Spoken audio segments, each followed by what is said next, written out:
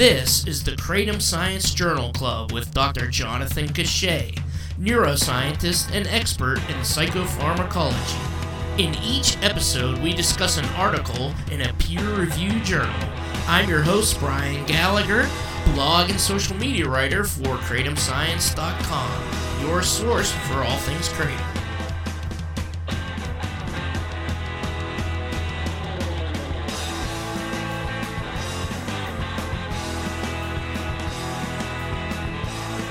Okay, so this article is psychoactive substances of natural origin, toxicological aspects, therapeutic properties, and analysis in biological samples. And this is from a group from Portugal, Universidade da Beira Interior.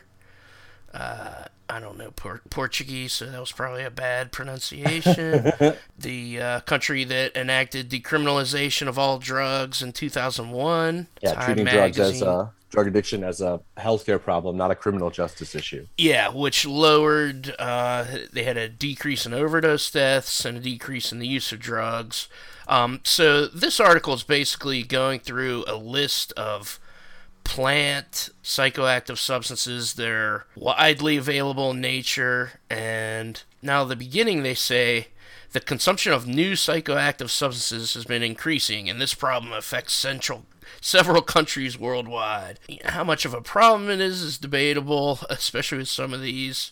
It's funny they call them new psychoactive substances because these are all traditionally used, at least going hundreds of years back, as 100%. 100%. That was my first note. And, look, I feel like I say it a lot, but I just don't I don't know why natural scientists don't understand the disconnect between the first paragraph saying these are novel and we have no idea if they're safe, followed by another sentence that then says used for centuries. And it's like, do you not see the disconnect here?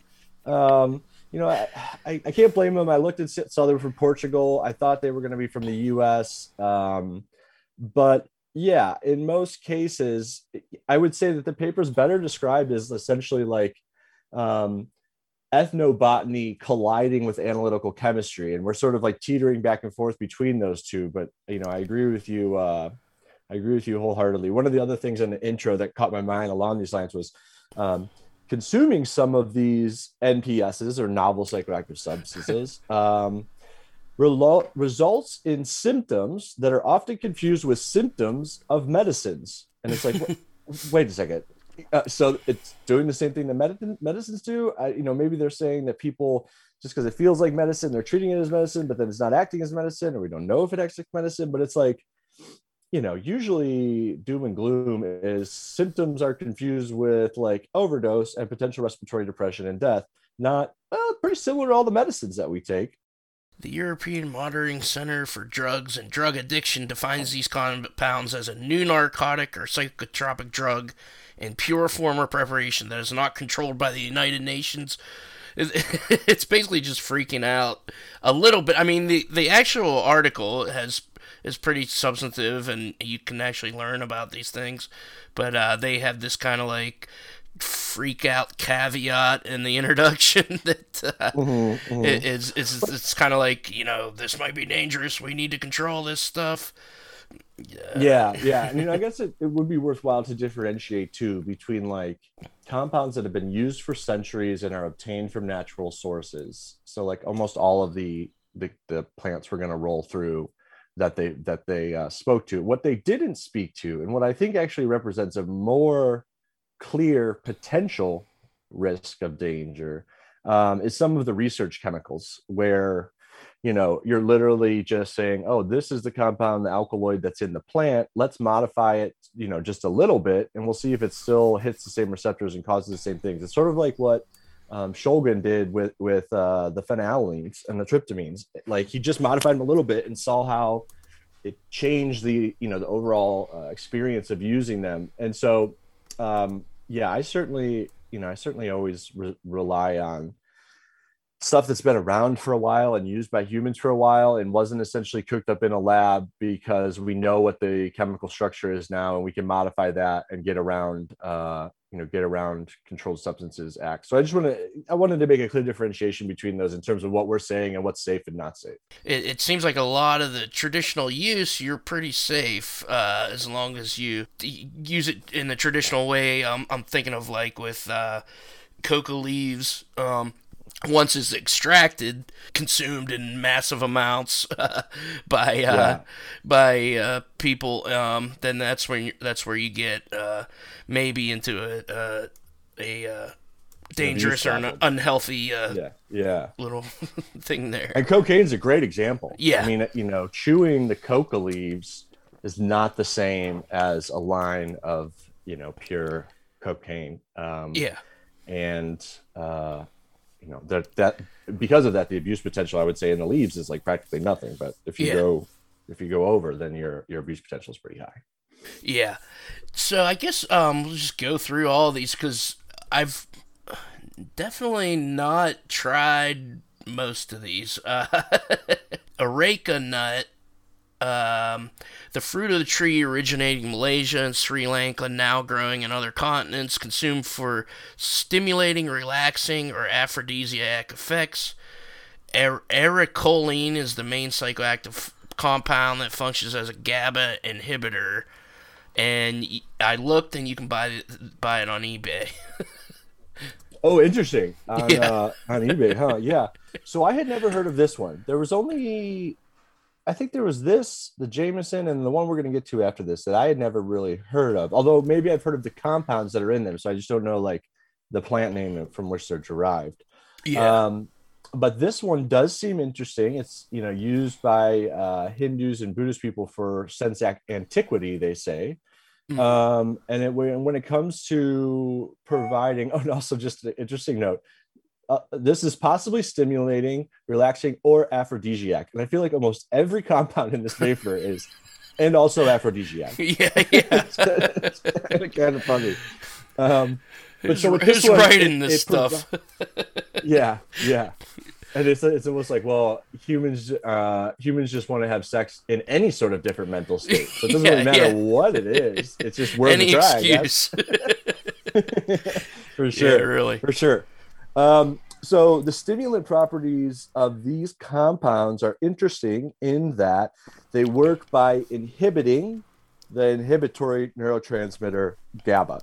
So you're, essentially in a gas and a brake analogy, you're preventing the brake from working. You're breaking the brake, and those are spelled differently. But so most stimulants are generally like dopaminergic, or they can hit glutamate or NDMA, or they hit like a some sort of hormonal or adrenaline type activity. So this one, it reminds me in some ways of like ketamine, where ketamine works by inhibiting the stimulator to make things more inhibited. This works by inhibiting the inhibitor, hence more stimulation. It's just an interesting spin. And also with the nicotinic and muscarinic activity, that's related to muscle movement and muscle, sort of like muscle easiness, smooth contracting and whatnot. So I was kind of intrigued. It seems like an interesting psychopharmacology spectrum there on this one. This fruit is also used in the treatment of malaria, fever, hernia, hypertension, urinary stones, and the manufacture of formulations for the treatment of digestive diseases, diarrhea, and indigestion. So it's kind of like a cure-all. What was I going to say? Oh, with the GABA receptors, does that do the same thing that alcohol does, or does alcohol do the opposite? Yeah, alcohol does work at GABA receptors, but it also just like broadly messes with the entire context. Like, so there's changes in the permeability of neuron membranes and stuff like that. So it's not specifically GABA. GABA is an interesting receptor in that there are several binding sites that we know about. And so like benzos typically target GABA, but not necessarily the same receptor binding site as where alcohol would bind to. So there are several different ways of interacting with GABA, and not all of them are the same, which is different than, let's say, like dopamine 1 or serotonergic, although again, serotonergic should be risky, but D1 receptor binds dopamine primarily, whereas these GABA ones bind much more, and they're much older. GABA and glutamate are basically the most ancient neurotransmitter systems in the animal kingdom, and I guess you could see how it could get more complex over time in that manner. Yeah, it basically looks like orange coconuts hanging off some kind of palm tree, a areca nut. It's also called betel quid. But you can buy fresh organic areca nut, 50 grams for $3. Wow. But shipping from China, Hong Kong, Taiwan, worldwide, so you might never get it, or it'll take like 3 months, and it might be rotten by the time you get it. So I don't know. I don't really know that whole that whole trade. I took a peep in Erowid for that to look at the experience vaults. Yeah. And so there are not many for the betel nut. There are, but I guess compared to others, it's not necessarily. Some of them said, like, I've taken it every day. You got to have a real potent dose to get stimulating effects. Otherwise, it's it's very mild. If you get a bad dose, you can get like really nauseous. This other one was interesting. He says breathing speed up, rapid heartbeat, woozy, and head rush.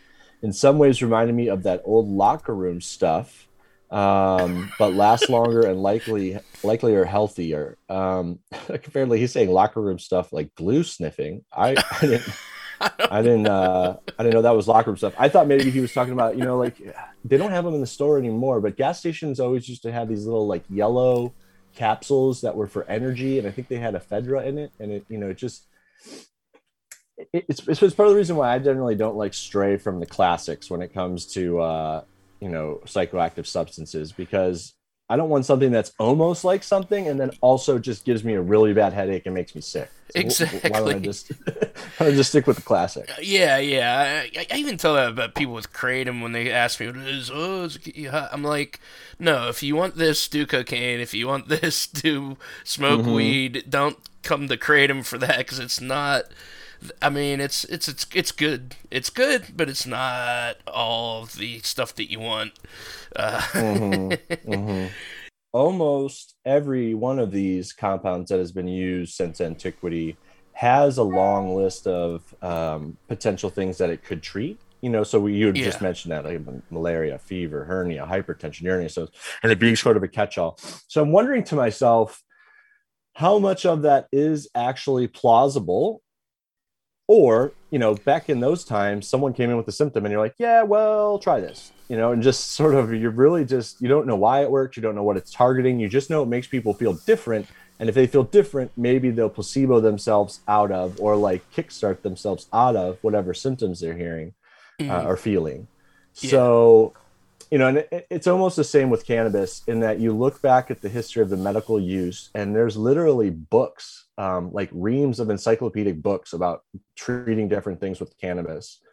Also there was also, a parallel with that book. There was an entire encyclopedia book on how to make women not hysterical, like all of these different types of hysteria. And it's like, Jesus, and this is misogynistic, based on nothing. And, I guess an indication of where they were in terms of their, understanding of biology and medicine. Yeah. But it's interesting to ponder. That's funny. Again, it's like, who wrote that? Maybe you're the problem, doctor. yeah, for sure. But looking back is 2020. But I mean, I would assume at least some of those people who wrote sort of all this stuff were convinced based on the information they had at the time and how things were. It's not like something like that now would be like, what are you talking about? That's not true. Who knows? Yeah, hindsight's 2020 or 2021. And so the next one they have is Morning Glory. I can't pronounce either of the names that they give. Gyria nervosa, and they call it A nervosa, which sounds like a anorexia nervosa. But Yeah. Sure um, does. so morning glory seeds, and they sell them as Hawaiian baby wood rose, Uh-huh. have LSA in them, lysergamide, which is Mm-hmm. similar to LSD. So it's supposed to cause hallucinogens, etc. If you properly extract the stuff from there, which is not what I did. I basically drank Yeah. a small amount of lighter fluid and made myself sick. Yeah. But Yeah. yeah, It's I think about that sometimes when people want to try these. So I see the Hawaiian baby wood rose. It's generally right next to the kratom and kava in a head shop. I don't remember trying it ever, yeah, but I wouldn't. It's possible that I did, but I remember sort of a distinct phase where I was like into these things and looking at them, and then would try to do an extraction to a certain extent, just based on something on the internet. Like at the end of the day, you got to think what is more efficient at extracting things than your digestive system. So it's like, yeah. just take it in its form.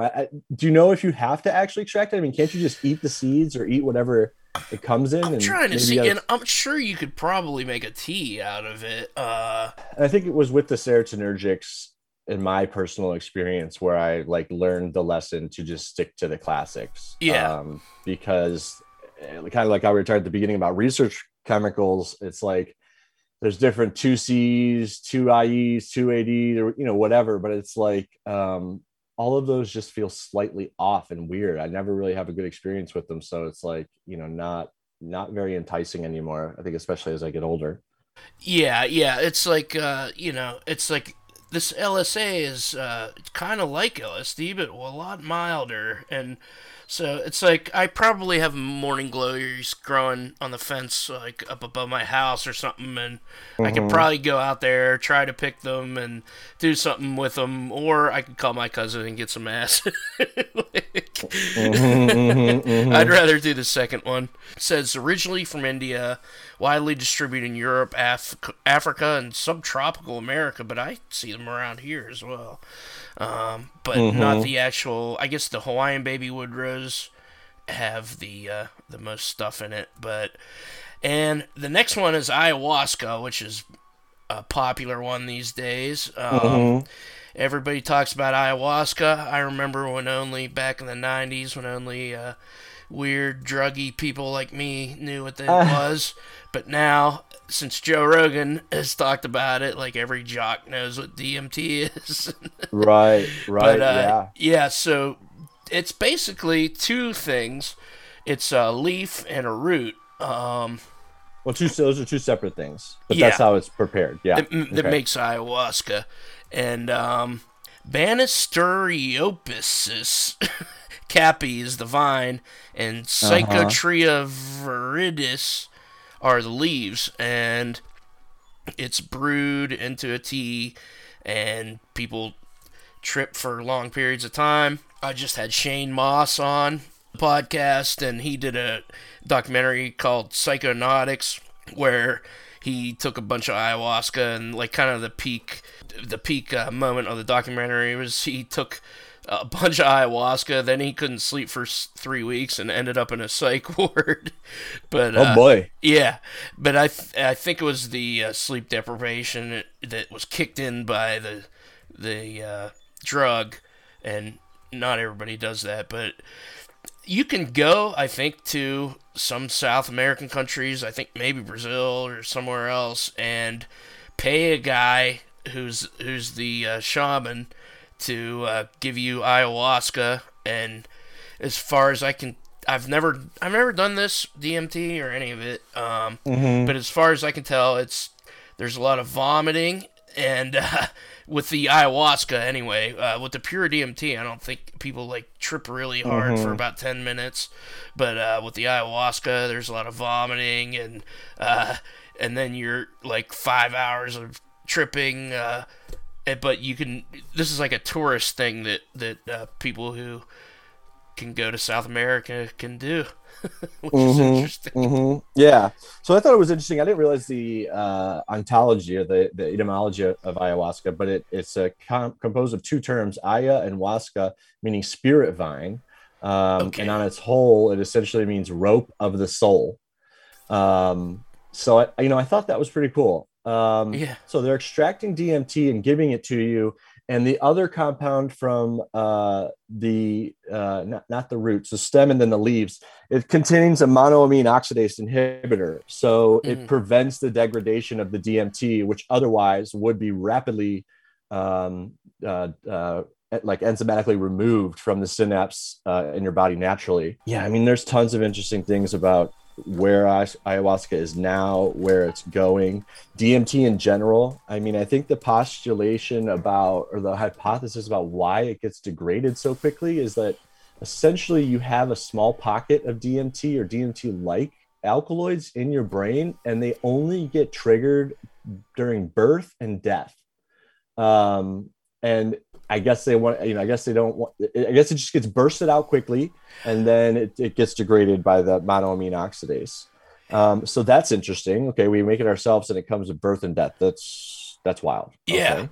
Um, the other thing is that, like you're saying, there are a lot of people who describe the ayahuasca as more of like an introspective, um, educational like session rather than sort of like the, I would say, happy-go-lucky or group interactive, laugh till your cheeks hurt of like mushrooms or LSD. It's sort of Yeah.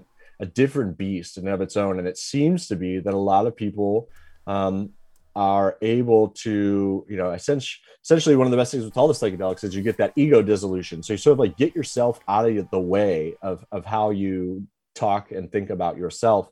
And I think that happens, and it helps people confront, maybe very deep. And I know some people that would even say like, ancestral, at meaning like the people before you, Mm. any problems or anything like that. So, it seems to be like essentially a reset for the brain's pleasure system. And this is helpful for people who have depression. I think the quote in the paper, they say studies have shown that a single dose of ayahuasca leads to a rapid reduction in depressive symptoms, and that this reduction is maintained for 3 weeks without, additional dosing, which would be, if that was made in big pharma today, it would be like, a miracle, to maybe not for big pharma, but for the people suffering. They could take it once and not have to continually take things forever. Yeah. And so because of that too, with this reset, especially of the pleasure setting, there's also indications that this is good for moving past addictions, to alcohol or other drugs. And so, I don't think ayahuasca is going away anytime soon. But it certainly is picking up steam. Um, Yeah. yeah. And this is, I mean, it's actually something you could also order online. The actual DMT is an illegal drug, but the actual stuff, like the plants, are legal to order. I think just once you put it in the crock pot or however you do it to make it, then it becomes illegal to extract the DMT. But Terrence McKenna is a good one. He was the guy in the 90s that was like touring colleges and talking about his DMT experiences and talking about self-transforming machine elves that he sees that are. He Uh-huh. talked about them as though they were real beings instead of. I like to think of it as more like you're getting into the programming of your brain, which is Uh-huh. what Shane Moss, when I talked to him, he seems like kind of a science guy, and he's not really a spiritual guy. He does a science podcast called Here We Are, and but he's done DMT a million times, and yeah, he just thinks of it as it seems real when you're going through it. This is how he described to me, but it's you just have to think of it as pictures of your brain programming rather than actual elves that are visiting you. That's the fine line between Right. psychosis and having a successful psychedelic experience, I think. Yeah, yeah, it's like an in between dream world. But what's interesting about that, and I gotta listen to the Shane Moss episode, and also his Yeah. I didn't know about this Psychonautics movie. Yeah, But it's great. It's on something Amazon, one of the things we have. what's interesting about what we're describing though, with the sort of well, there's two things I want to say about religious and not religious use. Let's just put that to the side real quick. Yeah. But when people use hallucinogenics, generally they don't see the same thing over and over and over again. You know, it's very context dependent. Most of the hallucinogens, you don't see anything. You know, edges become sort of wobbly and blurred, and you feel like you're seeing something for the first time. But if you do it at the beach versus doing it in the woods versus doing it in a desert, you generally will not have the same experience over and over again. But with DMT, there seems to be elements that are consistent no matter how many times you do it. And so this Shane Moss headline says he sees the same purple woman. And I've heard other people describe it where they find the guide, and every time they get there, the guide's there, and then he takes them, you know, around and whatever they got to be doing. So Yeah. that's something particularly unique, and I don't know if there is even a scientific explanation for that we could even fathom. But that part's interesting. The other thing too about religious use versus non-religious use, and this is, you know, maybe I'm not trying to make a mountain out of a molehill, but I'm kind of, you know, it seems to me like an old artifact, and I want church and government and church and state separate. And so religious, and I guess this, you know, this is totally my perspective, but I was confirmed Catholic, went to Catholic school. That's one type of religion. And I think when I think about what religion is, I picture that, and I don't see DMT in that equation whatsoever. But because of the special consideration given to the term religion, you know, a lot of these compounds can be used in a religious setting. And, you know, aside from being able to access these online, you know, when it comes to DMT, I am fairly certain that you can Google trying to find like groups or sites around your area, and you can go do it with people, especially if it's your first time, do it with people who know what they're doing. But, you know, religion in this sense is like any sort of like internal introspection, you know, spiritual enlightenment, and intellectual exercise. Like, it's essentially, you're doing it to have some sort of like therapy. And I don't know if us allowing or saying that we use it for religious purposes, you know, not, it's like glossing over the true depth that is actually there. And that, you know, people use it to sort of understand themselves better rather than like giggle and watch lasers. Yeah. So yeah, it does seem, in a lot of the comedy podcasts that I listen to that are based out of California, it seems like there are plenty of places that you just got to Google and like make an appointment, and then you go and you're with people, and particularly the shaman. Like I would, and this goes for it goes for all drugs. You should never do a drug for the first time by yourself without, you know, the physical watch or input from someone who has experience with it. Especially if you've never done a psychedelic before. Next one is interesting, which is I want to try, is Khat, Khat, cut. I don't know if it's cat or cut. Katha Adulis. And the thing I just learned about this stuff from reading Carl Hart's book is synthetic. It has cathinone in it. That's the alkaloid, I believe. And the synthetic cathinones are what has been marketed as bath salts. So it's kind of the same thing. It's kind of like an upper type thing, kind of along the lines of cocaine. It's traditionally chewed, but you know, it's also can be extracted into a powder and snorted. But yeah, it seems like a chewed stimulant in West Africa, Yemen, Ethiopia, Arabian Peninsula. This plant is often used as a drug of abuse since it allows to mimic the effects of synthetic cathinones, but with lower risk of intoxication, with no record of deaths associated with its consumption.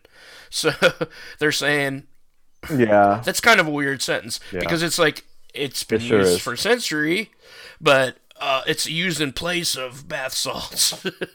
But no, I think what came furthest, the chicken or the egg situation there.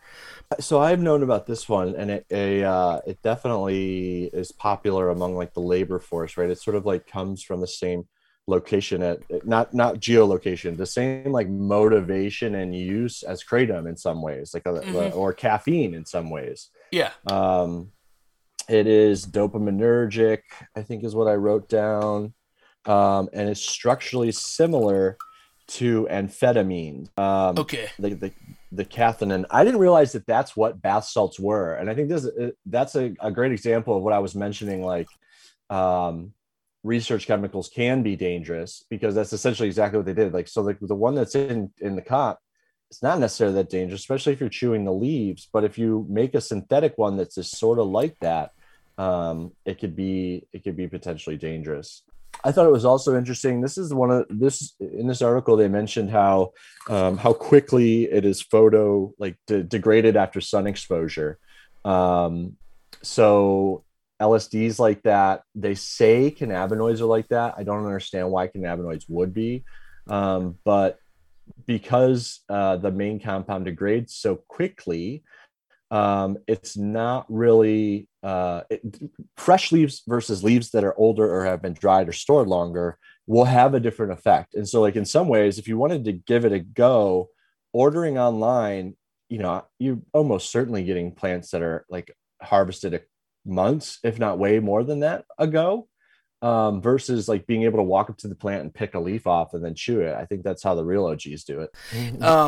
And I even looked this one up, and it's actually, I think it's illegal in the United States, but some European distributor was selling fresh cat leaves, and Hmm. I almost bought some just to see if I could, but Mhm. I lost the link. But and the whole bath saltsing in and of themselves were a cause of drug hysteria, which is back to like Carl Hart's book. He was talking about the guy that he bit some guy's face off by the highway, and there was all these Oh, right. headlines of Yeah. drug zombie and bath salts, and it's just because one cop said, "Oh, I think he was on bath salts." It wasn't even, and it turns out the blood tests. This guy, I think he was shot dead, but the blood tests he had like a small amount of THC, and it was like he was having a psychotic episode, Yeah. based on no drugs, no bath salts,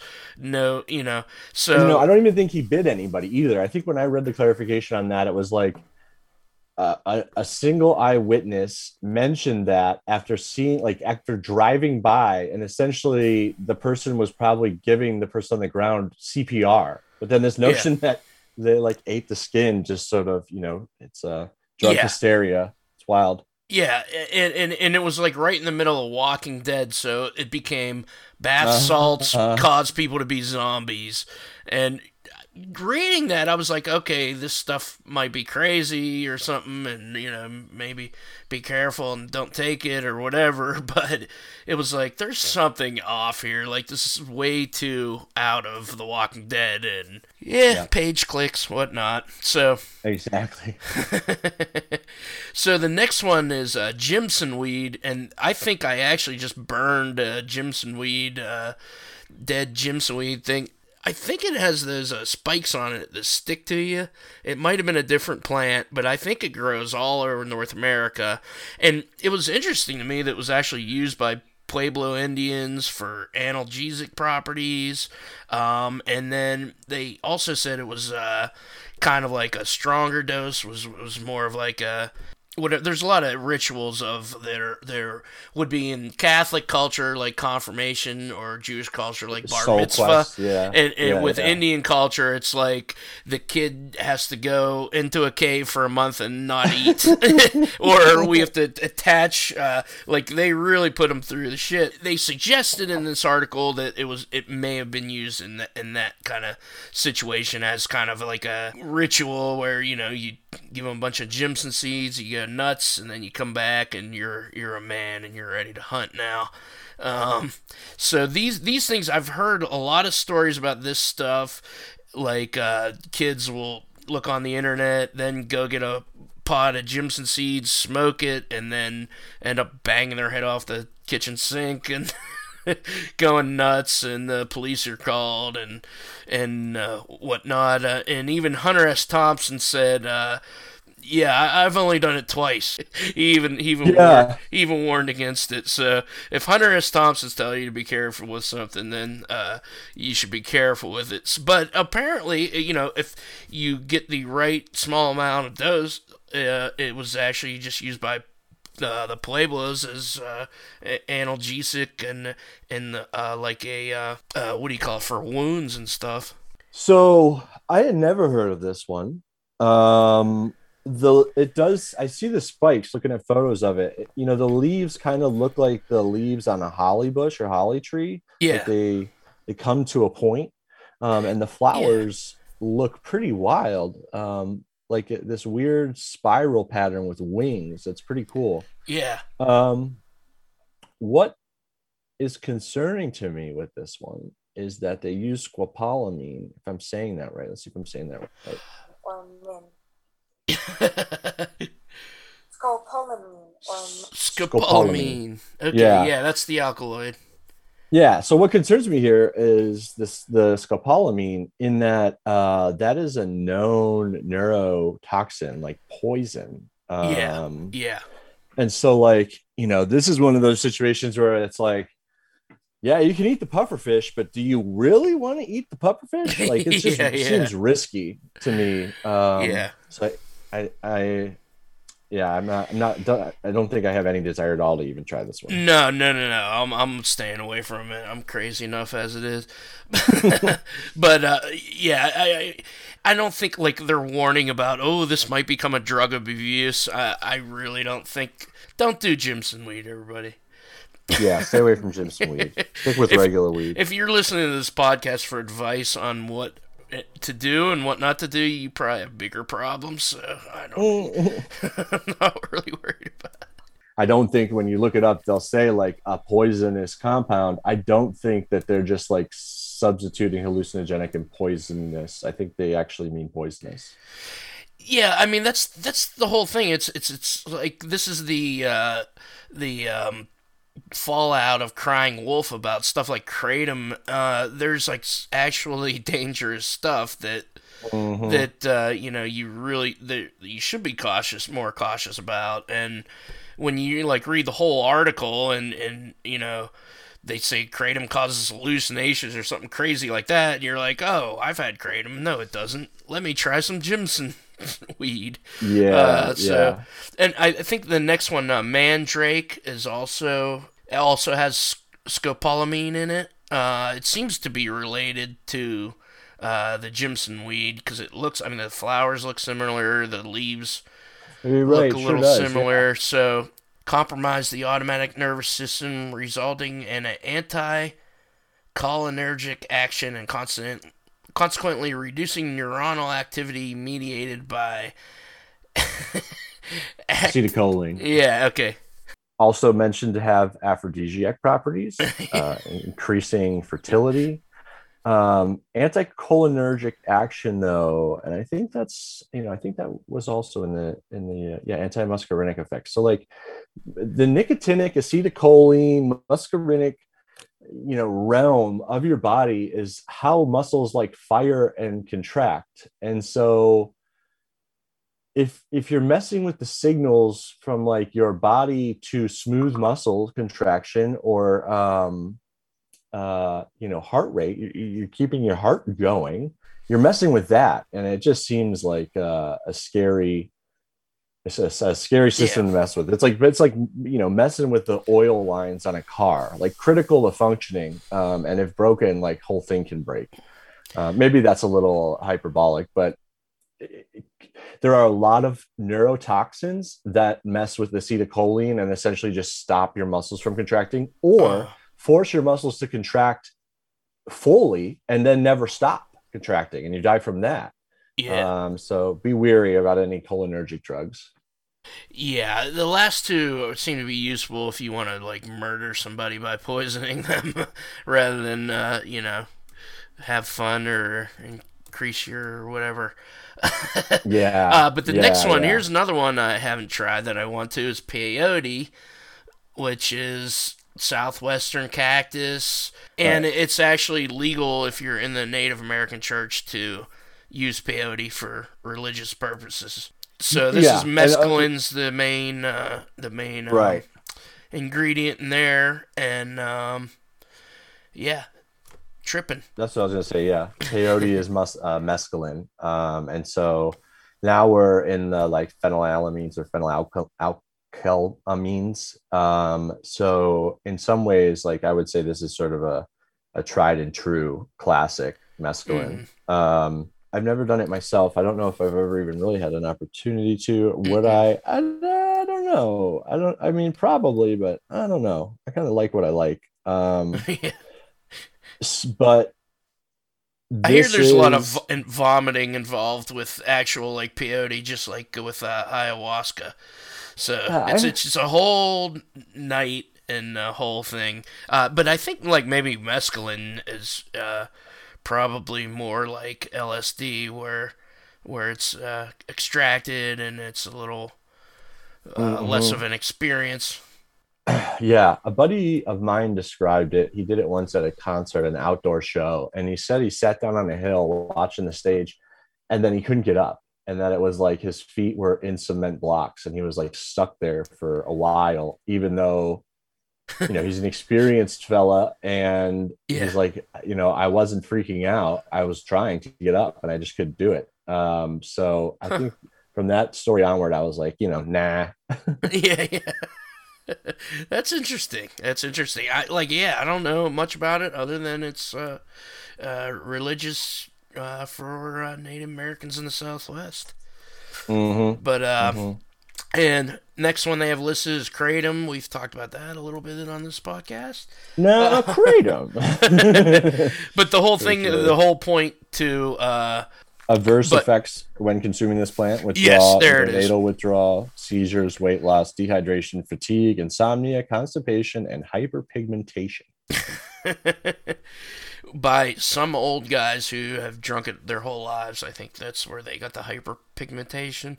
You know, don't oversell the bad effects because you got Jimson weed right there. Just don't cry Yeah, wolf certainly. on. Don't cry wolf about drugs, scientists. Just be careful. Yeah, honesty is the best policy Yeah, because there are drugs that are very dangerous. yeah. And the other one's kava. That's the next one. Um, and I've had this. I had like some kava extract, but I actually want to try the tea, and I still haven't done it. But you Uh, said you do you Yeah, like yeah, kava. yeah, yeah. Often my wife and I, like if we're at a barbecue or something, we don't feel like drinking alcohol, we'll Yeah, brew up a big thing of kava prior to going.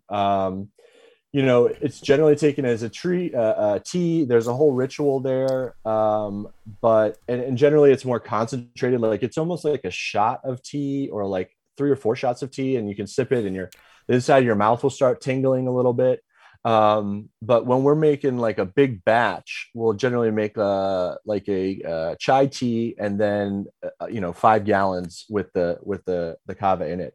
Um, in some ways, it's almost the exact sort of use profile or psychological profile as alcohol, in that like it's a it makes you less restless. It can lessen anxiety or even pain, just by increasing inhibitory action on your brain. And in some yeah. ways, you could say a very, very mild benzodiazepine, or like a very low concentration alcohol, um, but and there's kava bars all over the place popping up now. Yeah. My wife and I had even considered, trying to pull something like that together in the college town we live at. Oh, really? Um, Cool. yeah, so kava I think is not well known, and maybe underrated in that it gets thrown into this category with all these other crazy things, like Yeah. ginseng weed. Like ginseng weed and kava should not be in the same category.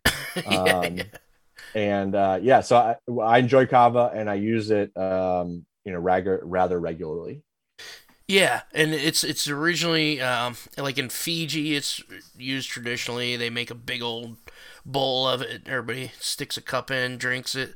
On YouTube, there's like some kava rituals, and everybody looks like they're feeling good after about 3 or 4 cups of it. Just kind of like alcohol, but a little more mellow, a little less aggro than Yeah, alcohol.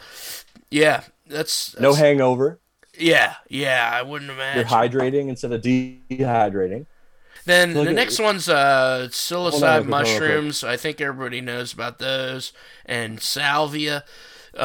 Mushrooms, to me, are a good one if you want the psychedelic experience, and your entrance in it is probably mushrooms are your best bet, I think, because they wear off after a couple hours rather than LSD Mm-hmm, lasts. You need a day off for that, and mm-hmm, mm-hmm, maybe the next day. mm-hmm. But mushrooms are there's still after effects after a few hours, but you could probably come home from work, take some mushrooms, go to bed that night. Yeah, not for the first time, but Yeah, no. yeah, you certainly could, Yeah, and mushrooms we're in a bit of a psychedelic resurgence here. yeah. I was just reading about MindMed coming on to the New York Stock Exchange, um, which is interesting. I mean, I think that there's a very strong scientific case to suggest that microdosing psilocybin is just as effective or more effective than taking like Prozac or some other SSRI. And in fact, we know that the Prozac and the SSRIs are only like 50% effective. I don't think you would be flat out wrong to say that psilocybin and, especially, you're taking like a therapeutic threshold dose. You're essentially messing with the same system in the same way as what you're doing with the SSRIs or other antidepressants. And so I think that it's good for modern medicine to go back to these classics and say, okay, well, what made the classics so great? It was actually a funny quote in the beginning of this article where it says like, several of these compounds have been used since antiquity for centuries, possibly due to the effects that it has on, consciousness or cognition, like possibly for the effects they give you. It's like, yeah, buddy. So it's the only reason why they're still around. What are you talking about? I feel like if you talk to some of these like scientists that write these things, that they would be a lot more, candid and mellow about it, and they just feel like they have to write these things as it's in a similar way to when you go to work, you have to be polite to everybody, and Mm-hmm. have a different personality than in at home. You can just be more yourself. I feel like some of these introductions, like they have to write, "Oh, be careful, everybody." They have to like come off as like a news person. Like my cousin works in news, and he says, all these news personalities, once the camera goes off, they're all like swearing and like Uh-huh. they have to get Uh-huh. it. It's kind of like they have to just put all these caveats in, and I don't know. Well, It's kind yeah, I of think yeah don't bite the hand that feeds you. yeah At this, really, it comes a lot down to funding. yeah. And okay, the next one, salvia divinorum. I remember that was popular in I think like the early aughts. Everybody was filming themselves smoking it and then like passing out or talking gibberish, and I that do remember started that that. started to make it illegal in some states. I would like go on Yeah. YouTube like frivolously and be like, don't post this, it's going to make it illegal.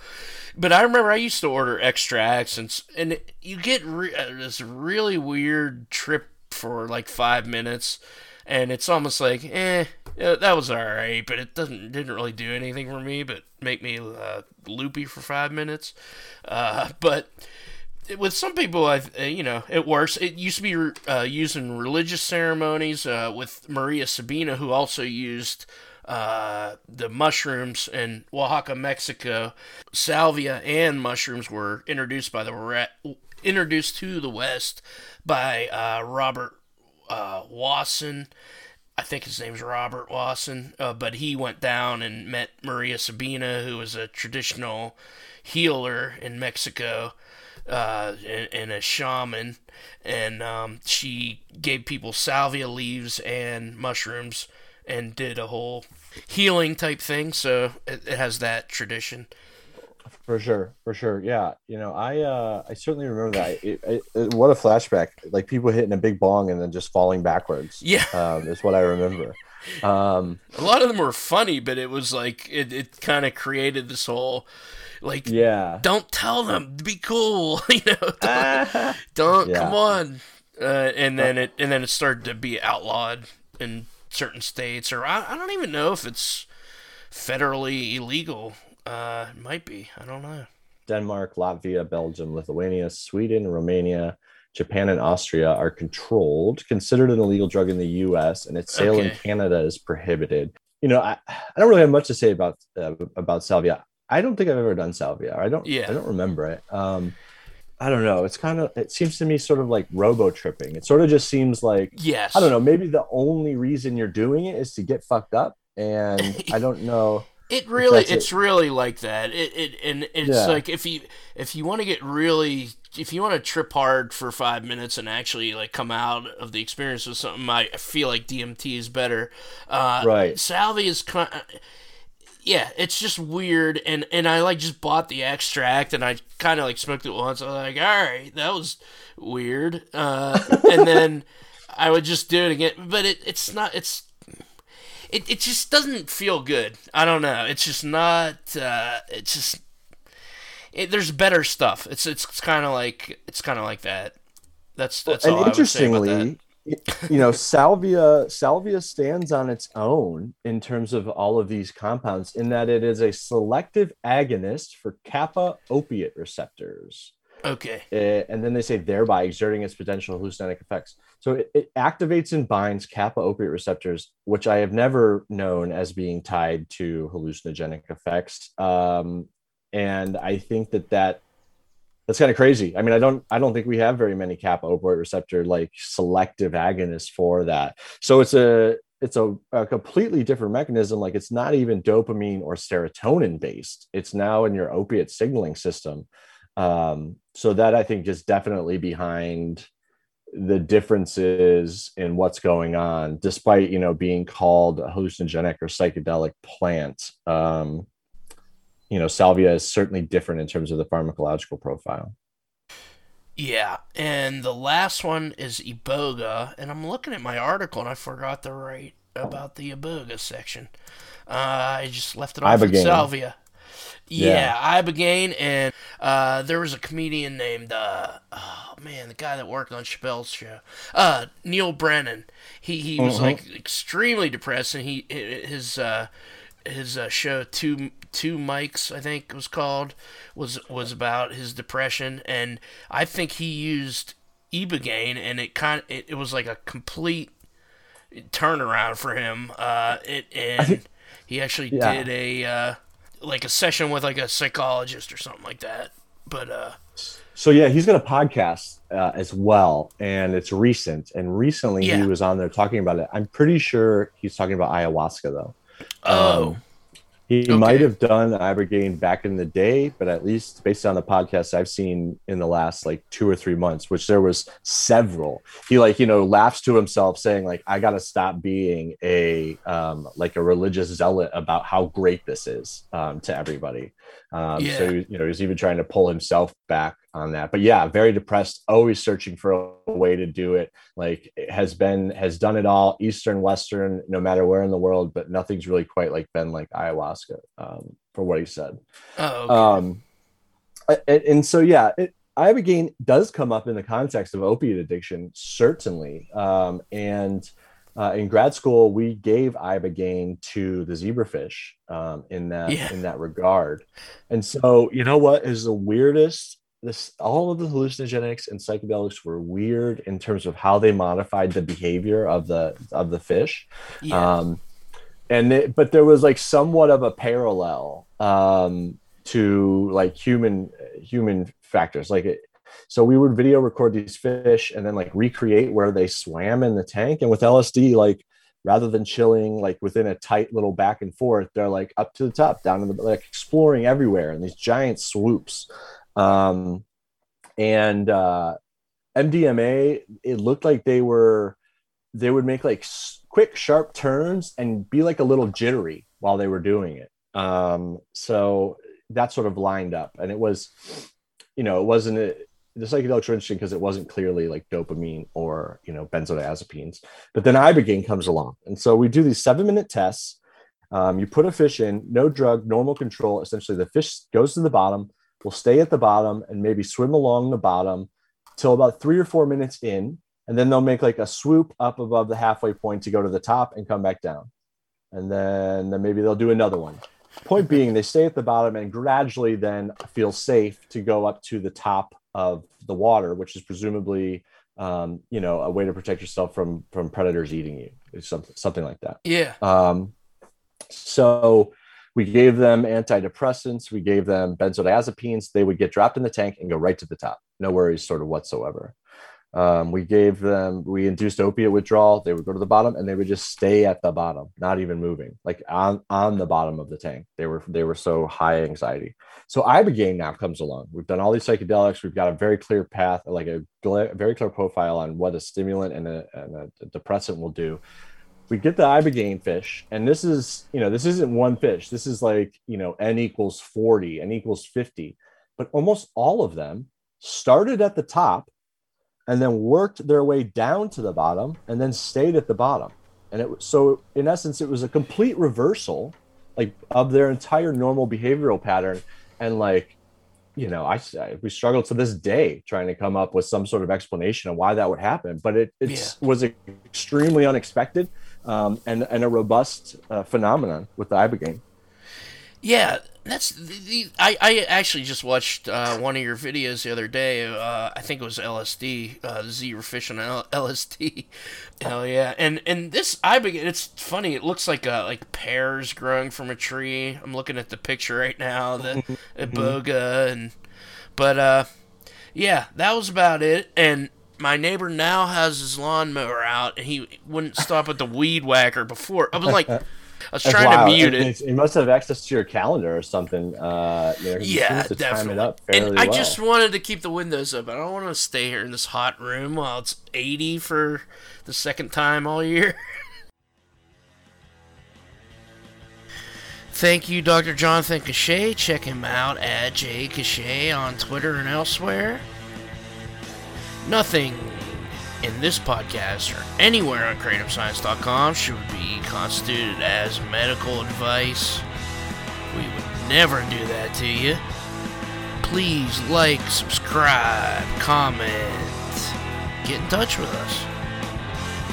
The Creative Science Journal Club is produced by Brian Gallagher, me, for CreativeScience.com. The music is Captain Big Wheel, the song is Moonrunner.